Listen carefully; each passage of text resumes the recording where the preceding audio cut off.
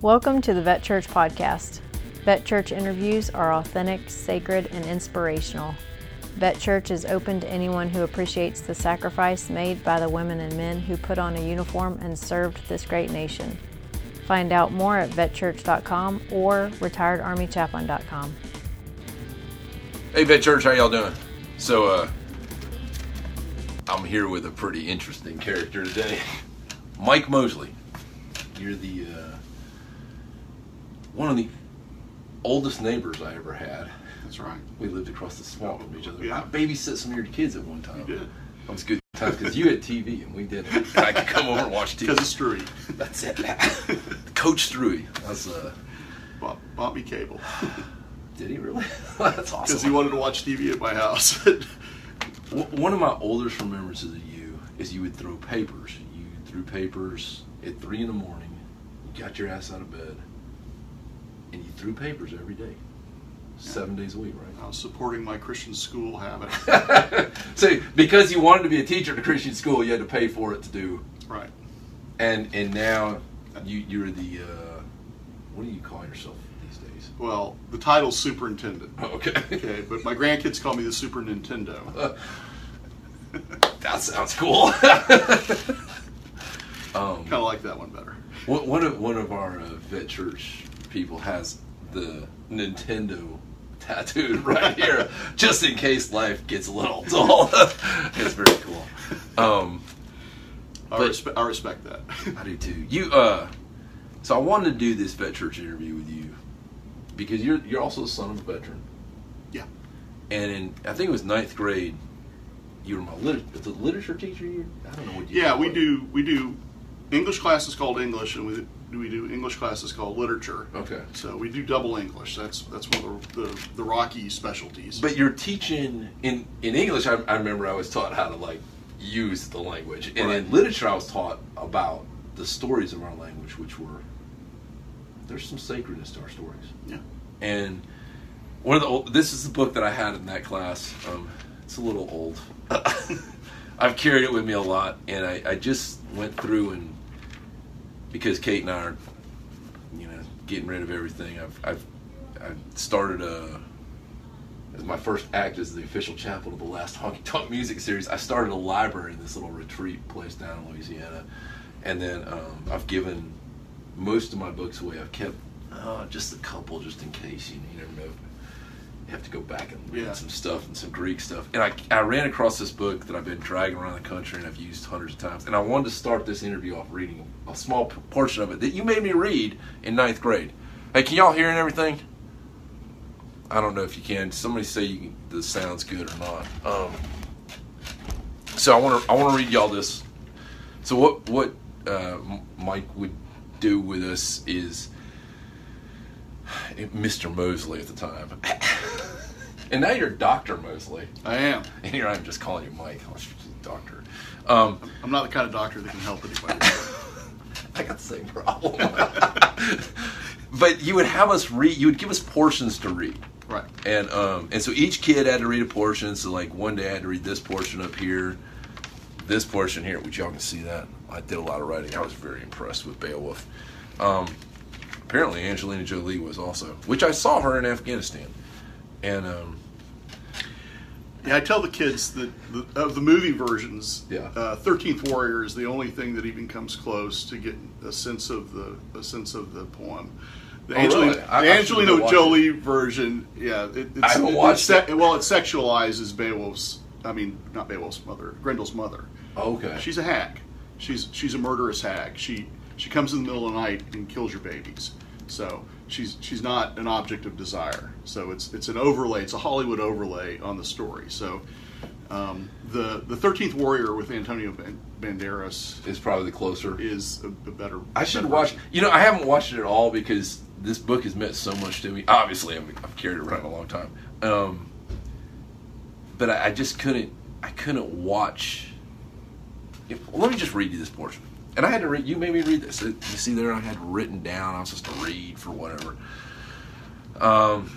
It says, I wrote above it so I'd know the scene. Hrothgar starts talking to Beowulf and his men. Okay, so here it is. And then pride grows in his heart, painted quietly but flourishing, and while the keeper of his soul sleeps on, while conscious rests and the world turns faster, a murderer creeps closer, comes carrying a tight-strung bow with terrible arrows, and those sharp points strike home, our shot, in his breast, under his helmet, he's helpless. And so the devil's dark urgings wounds him. For he can't remember how he clung to the rotting wealth of this world and how he clawed to keep it, how he earned no honor, no glory, in giving golden rings, how he forgot the future glory God gave him at his birth, and forgetting did not care. And finally his body fails him. These bones and flesh quickened by God fall and die. And some other soul inherits his place in heaven, some open-handed giver of old treasures, who takes no delight in mere gold, guard against such wickedness, beloved Beowulf, best of warriors, and choose instead eternal happiness. Push away pride, your strength, your power are yours for how many years? Soon you'll return to them from where they came. I always like that, like the idea of it's kind of where I started. I have a lot of some of y'all have seen me in staff meetings read stuff like this, and I like that because it's basically saying, hey, all that strength, all that beauty, it's just here for a minute. The wealth, it's never yours to hoard. It's yours to give. You got to give it all away to get anything at all. Yeah, which is remarkable when you think of, this is a culture that measures your worth by, how many followers you have and how much treasure you have. So, think of the world that we live in right now. How many followers do you have and how much treasure do you have? That's it. It's, now the difference is that most of us are not, waking up every morning to go fight and kill to preserve that. So as we've talked before this interview, I've been reminded of that there are a lot of people in our culture that actually that is their job. And so, when I teach kids today that book, I'm talking about what it's like to be in a warrior culture, and you don't have any promises for tomorrow. Your dad was in Vietnam, right? Right. My dad, I counted it up a couple of years ago. From the time my dad joined in 1960, the Air Force in 1960, and we moved here in 74. Exactly one half of my childhood between 1960 and 1974, my dad wasn't in the house because he was deployed in Southeast Asia. Then when he went into Special Forces, we were in Europe, and he was just all over, NATO. He spent a year in Iran. He did the Sante prisoner raid, the failed prisoner raid. So he's gone for a year doing that. So yeah, for 7 out of those 14 years. Your dad was pretty. I remember thinking like your dad would show up and he had this really cool beard, he boots, and he was on a Harley, which I got one of. Had one of. Had one. That's right. I had. Yeah, it's gone. Well, y'all, I think most of the folks on Vet Church heard me talking about. I wrote a song about selling my motorcycle to do this next album. It's like such a.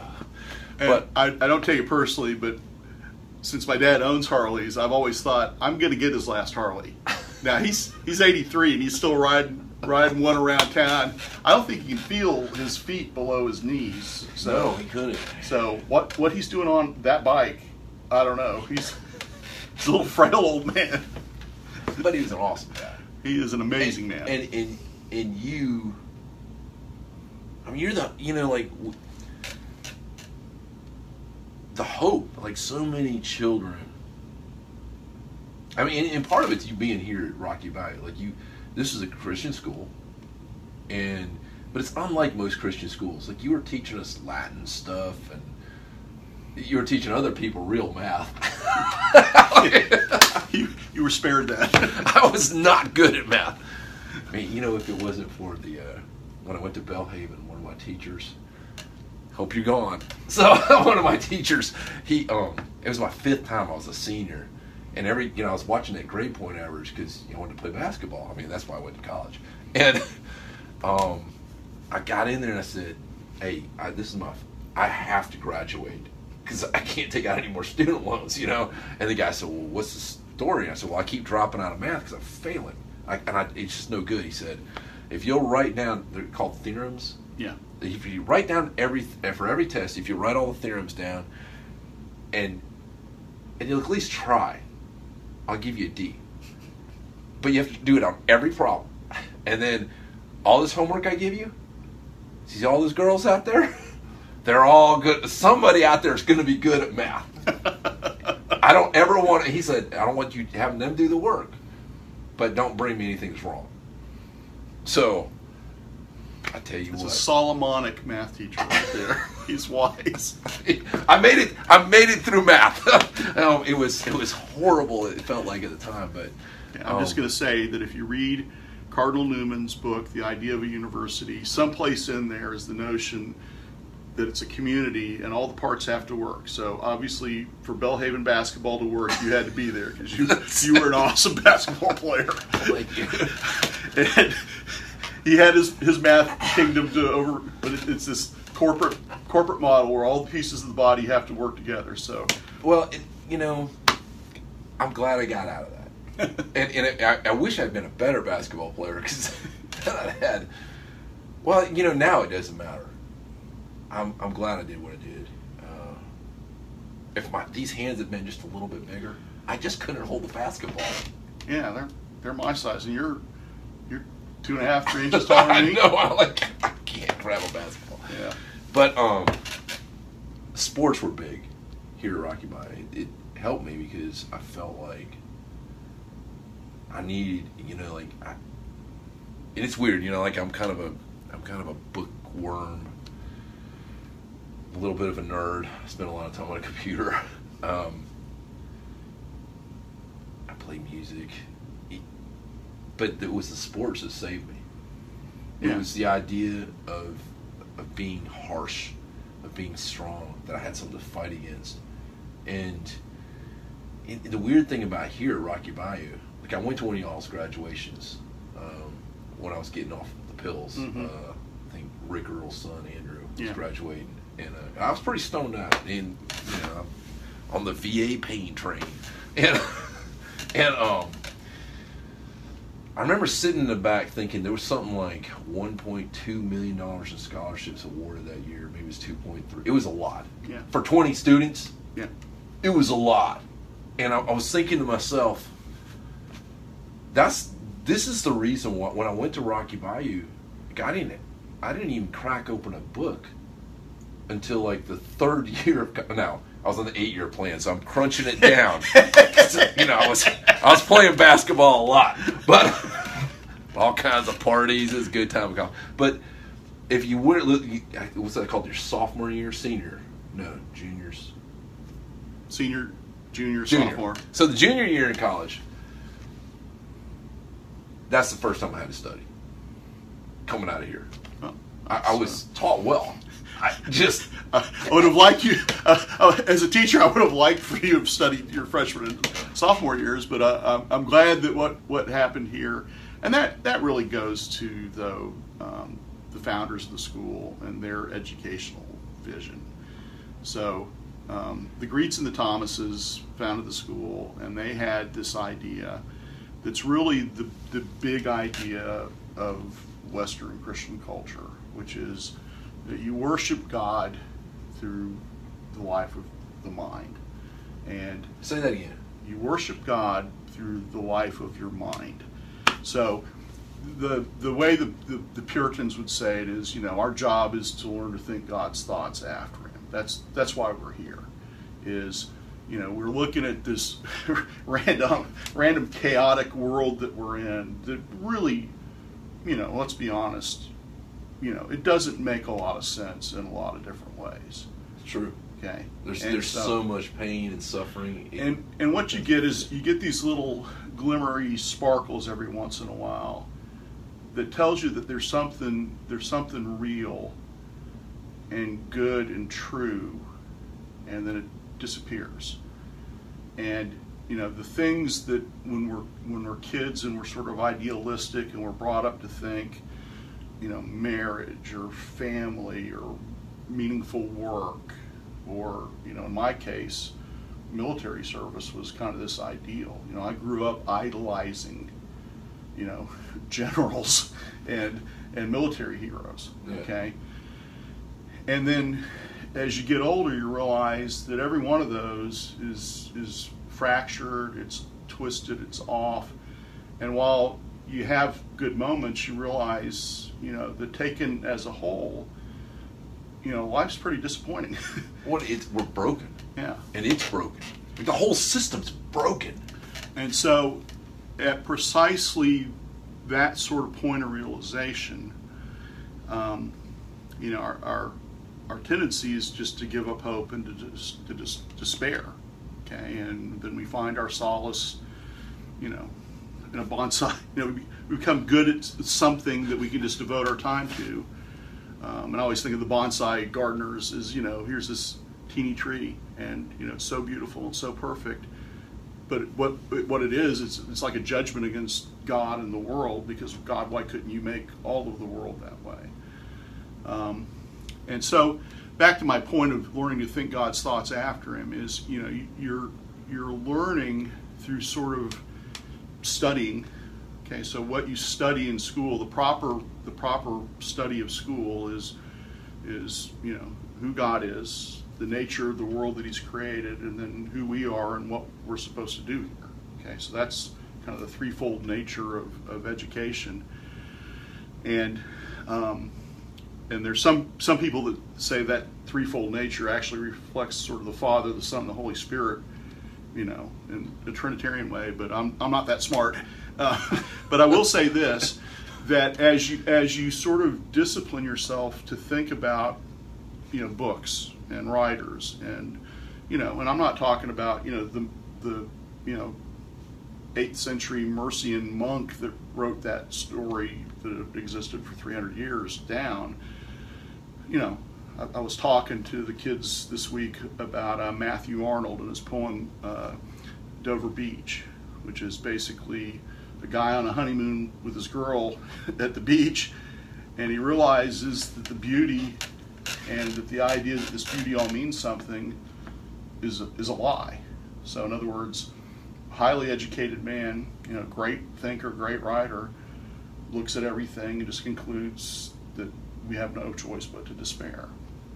And so the point of education is really that you learn to see the world as God sees it. And that's a lifetime plus job. And that's what you're doing. But yeah, that's what we're starting kids on is. So, most conservative religious schools really kind of would like it if it worked like this, that we could like unscrew the top of a kid's head, pour in all the right stuff, screw the top of their head back on, wind them up, and they'd be set for life. And that's not what a real education does. That didn't happen to me. I No, didn't feel at all like you. I never felt like I was cloned. Right, and a good education won't do that. So the other sort of notion about the who we are part is, so we're all image bearers. And the point is that as individuals, we're only going to reflect part of the image. It takes all of us together. It takes that community To be the body of Christ. to actually like be this a idea more God. full reflection of who God is. So this sort of struck me. Actually, I'd worked here for 29 years before I became the boss, and so as the boss, Wait around long enough. yeah, well, if you're not terribly ambitious, but you're sort of ambitious, yeah, just hang around. So that's truer than I'd like to confess. I always tell people every promotion I've ever gotten here is because I was the last guy standing. So that's kind of cockroaches in the apocalypse, right?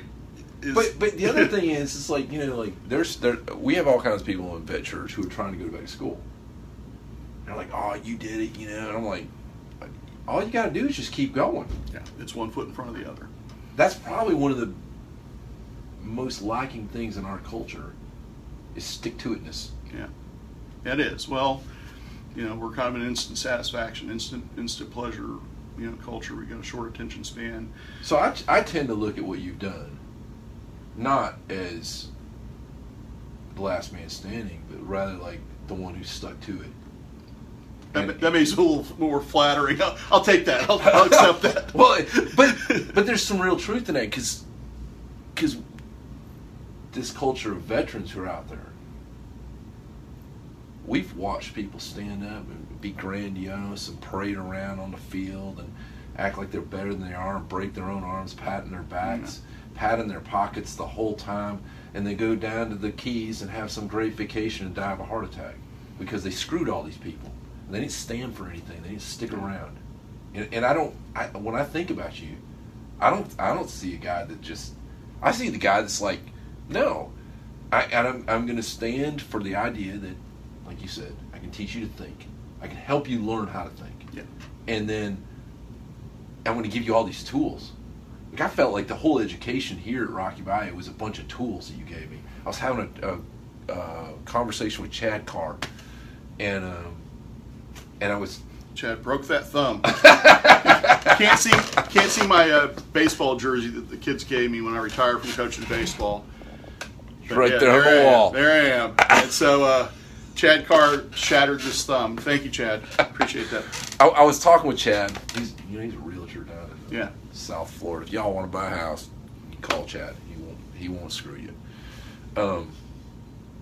So Chad and I were talking, and Chad had that heart transplant or something. I don't know what he had. It was bad. And we thought he was going to die. But we lived in 2018, 17, best medicine the world's had up to date, Yeah. And Chad says, we had a great foundation.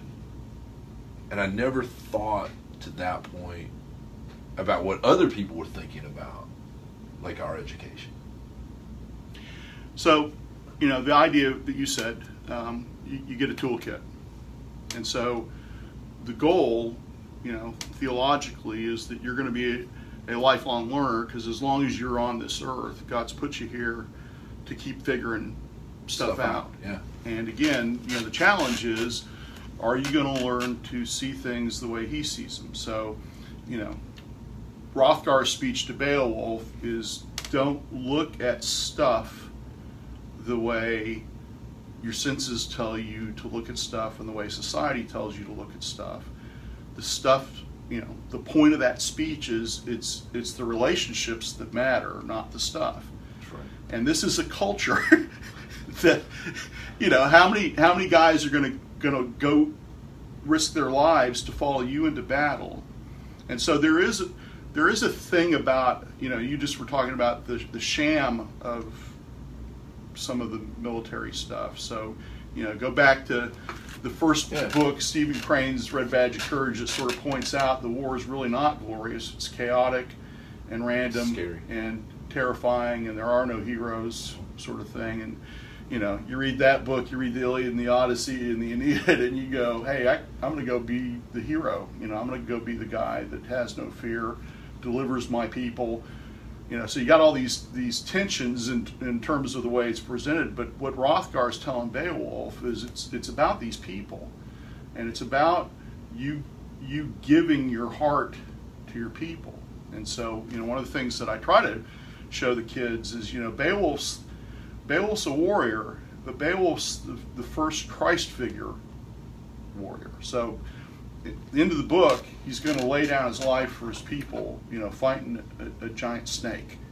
Okay, that's Genesis 3. He's going to, 80-year-old, 80 plus. He's my dad's age, for crying tears. He's going to go into battle. One last time. And all of his guys abandon him because they're so terrified by this monster. He's going to go into battle. One guy kind of trails behind him, and he's gonna give his life so that thing doesn't kill his people. Now, the tragedy of the book, sort of the looming, is that, well, without him, his tribe are dead meat, because without that leader, the other tribes are just biding their time till, hey, we're not going to go fight Beowulf, but, when Wiglaf's in charge, we'll go get him.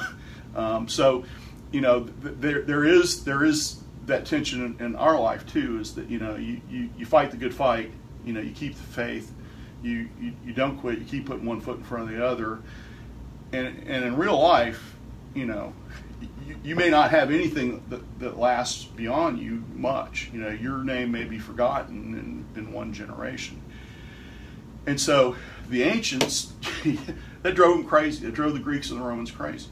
You know, how big of a statue do I have to build so that I'll be remembered, you know, 100 years after my death?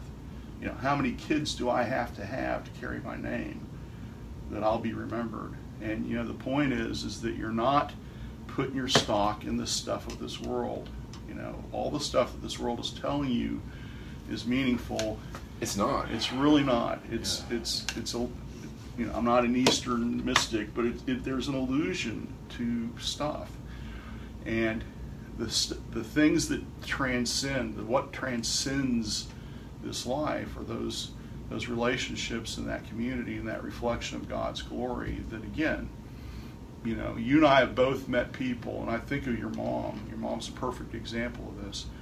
So here's a woman who, contrary to every piece of educational wisdom, says that kids that can't learn can, and I'm going to teach them. And she did. And so there are hundreds, you know, just her touch alone, but thousands upon thousands because of her vision. Now, you know, an amazing thing happened 25 years after your mom started doing this, is that, you know, all the fancy brain scientists said, oh, the brain's malleable. You know, your IQ at age 8 doesn't have to be your IQ at age 18. But what your mom did is she looked past the stuff, and she thought about how God sees people. So, you know, we're in a fallen world, we're broken, but we're still fearfully and wonderfully made, and we're made for a purpose, and that purpose, crazily enough, is individual to who we are. So, you know, when you were sitting telling me all this stuff that you're doing, and I said, well, that's a God thing, but it's also, you know, I couldn't do what you're doing. If I'd gone your path, you know, I'd been a much better basketball player. Okay?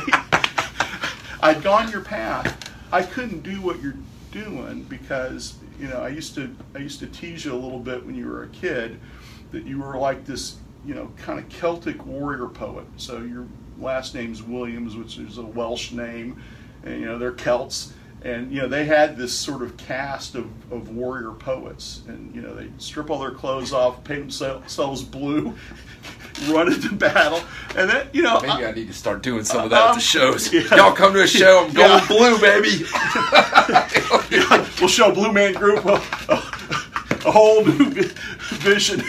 But no, the point is that, you know, I could see it when you were a kid. I could see it that this crazy Choctaw Beach guy that, you know, my wife's looking at me sideways and I say, yeah, Matt the cat's going to babysit our kids. It's like I'm in the Jungle Book and I'm saying, you know, all our kids are going to be raised by wolves now.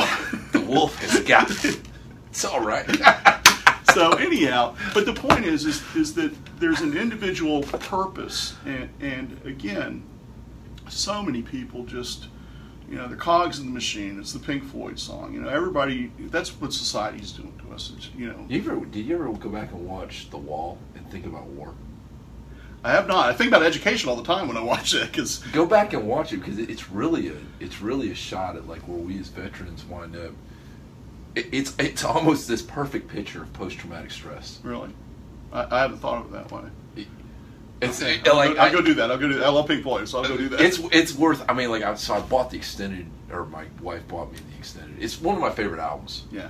And I'm sitting there listening to it, and I realize that they're fighting is this stuckness of our whole society. And they do hit that education, like we don't need no education. They're not saying we don't need an education. What they're saying is it can't be about just making more war machines. Yeah.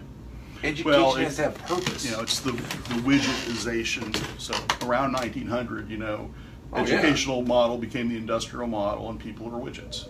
I got a quick story I gotta tell you. So you brought my mom up. My mom taught here for 45 years. Mike gave me a call one day and he said, "Hey, listen, we got to get your mom home to do a doctor because my mom was stubborn.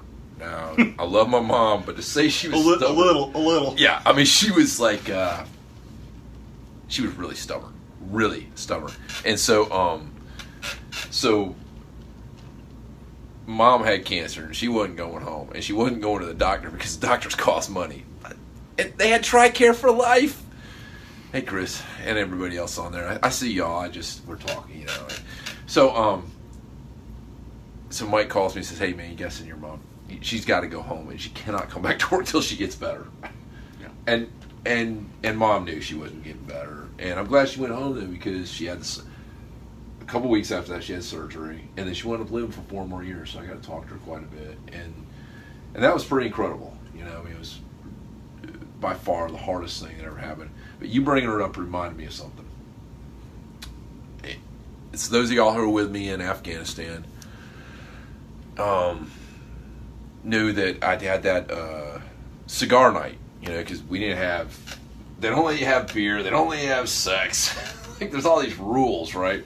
So what do you do, you know? Like, there's people going on the smoking cessation, like, they're going to quit smoking. Mm-hmm. They got these, the docs are going to help everybody quit smoking. It's like the worst time in the world to quit smoking. I mean, stuff's blowing up, people are dying. Everything you do depends, I mean, like, it has to be done right. And people are stopping smoking, they're coming into my office. "Chaplain, I'm so angry." I'm like, when's the last time you, and I get out a cigarette, and I'm like, they're like, "You don't smoke." I said, "I know, but you need one." Well, and people started sending me these cigars. And I did a cigar night once a week. It was to the tune of, like, one guy sent 3,000 cigars. If they hadn't been menthol, it would have been an incredible score, but I couldn't hardly give those away. But cigar night was a big deal.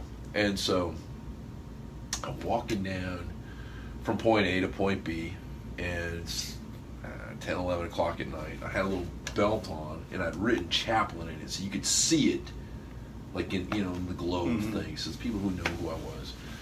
Because there's just too many people, and I always been of the idea that the people that want help will find help. And, yeah, you know, when you journey with people, you're journeying with them. You're not seeking them out for your own perceived needs of them. But so I'm walking along, this guy says something, and I look over, and he's smoking a cigar, and I was like, "Hey, how you doing?" You know, like, and it's a colonel in the Air Force, and it's about 11 o'clock at night. I was like, "Hey, how are you doing?" You know, like, sit down, find out how he's doing, what he's doing, and he's sitting on a step, kind of by himself. I was like, "Everything okay?" You know, "Oh yeah." He's like, "I got this meeting I'm kind of worried about." So what are you talking about? So he tells me about this meeting. He has to go meet my boss.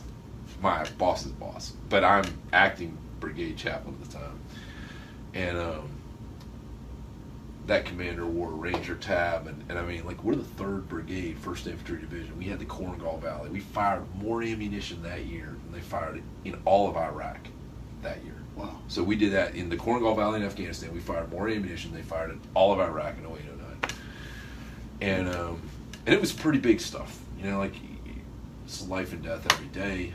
It's a hard job, and this Air Force guy says, "I gotta go see this Army guy," you know, and I hear he's just a raging, cussing, crazy guy, and I'm like, that sounds right. And he's like, I'm worried about talking to him. So, well, he's a foul mouth and uses a lot of vulgarity. I said, "Well, that's how we talk." I said, I'll tell you what. I said, "You go in there." In the meetings at like 12:30 at night. Or a.m. Yeah. You know, it's like, because that's how operations roll, you know. And he wasn't real comfortable with that either. And we get to talking, and I said, "Hey, if you go in there and you don't, in the first 5 or 6 seconds, you don't hear the F-bomb dropped at you, you might be in trouble. Just might have a problem." Well, he goes in there, everything works out fine. He can see him the next morning at breakfast or somewhere during the day. "Hey, chaplain, how you doing?" He's like, "Yeah, you were right. You know, we get to talk a little bit more." And he's like, "So where are you from and everything?" I told him, you know, from down in a little place called Niceville. Nice place. It's not really that nice. It's hot. But if you're here, you're here. So you got to be. Places, it's weird, but we emphasize places a lot in life, and the people are much more important. Yeah. And this guy had a child that was being taught by my mom. No way. We talked because he was going. His children were going here to Rocky Bayou, and my mom was teaching one of his kids reading, and I'm sitting there thinking to myself, like, you just can't outrun who you are. Yeah. It's all, you are always going to be the person that you are. Your family's important. You should never be ashamed of your family. Right. You, where you start is extremely important. There's so many people struggling right now with their children. They don't know what to do. There are places all around the country where a school like this doesn't exist. What do you say to them, Mike? Well, it's hard. My kids don't live here. Well, one Nathaniel just moved back. I think one of the things that you have to sort of always realize is that you are where you are for a reason. And back to sort of the virtues of plotting is with the D. Yeah. Is God really wants you to put one foot in front of the other. Yeah. And so it's not complicated in terms of what's right. Loving people more than you love yourself. I always tell parents, not being a parent, but just from observation, when you have a child, you're no longer the picture, you're the frame. Be careful what gets painted in that frame. Yeah, that's a great way to think about it. So much of child rearing, you really are at the mercy of God. Let me just say that. As a guy who went into child rearing thinking that if I had the code, because I also teach math, if I have the code, if I know the formula, I can calculate this. And I will just tell you that God makes all of your children different, and don't. You got several. I've got 6, and they're all pretty cool. They're all individuals, and they're all grown-ups now, and it's cool to see them parenting, the ones that have kids parenting. But the thing is that God makes them all different. So you're there. You got a stewardship. You don't ever own your kids. Don't ever make the mistake of thinking that you got to try to relive your youth, fix all your mistakes by making your kids do certain things. But you have to pay attention to who's this individual that God made, and how do I best coach them to go be the man or woman that Jesus made them to be. And that's actually a really interesting. So some kids are quote unquote easy. Some kids are extremely difficult. So in a family of 6, I'll just tell you, the kids that I had the hardest time with, are frequently the kids that God's got the biggest plans for, because that was a fight. Every day was a fight, because you got somebody that's kind of yearning to bust out and be who, and they got a sense of that. They're thinking 10 years down the road, and you want them just to shut up and color. Yeah, clean your room. Don't sass your mom. And so, again, so much of life is what I said at the beginning is learning how to see things like God sees them, instead of how we're just prone to see them in our flesh. And so knowing that person, is a special creation of God, and is the way they are for a reason. Now, I'm not saying kids don't sin; kids sin all the time. But God, all the twists and turns in that child's personality and character were put there by the God who made the universe. And he could have given me 6 just like the first one, but he didn't.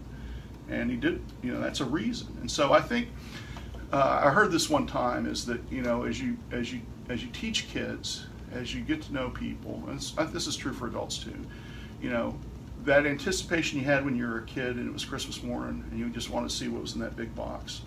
Yeah. That's really what teaching kids and getting to know people is like, is you're unwrapping this Christmas present and you don't know what's inside. And I was a bad gift receiver when I was a kid, because if it wasn't exactly what I wanted, I pitched a fit. So I've got a grandson that's this way, by the way, and it's horrible to behold me, 50 something years later, that little guy. But the point is that people are presents. People are presents from the Creator of the universe, and children are presents. Psalm 127. Behold, children are a gift from God. And so, we've got that on a sign as you drive onto campus, just to remind us all every day of the wonderful privilege. And so it's parenting and it's schooling. I get paid money, not a lot of money, but I get paid money. Not so much money that I didn't have to throw papers, but I get paid money to come in every day and try to point students in a direction that hopefully they're going to keep on that trajectory throughout their life and into eternity, and they're going to spend the rest of their lives really delighting in learning to think God's thoughts after. Is your predecessor throwing papers right now? No.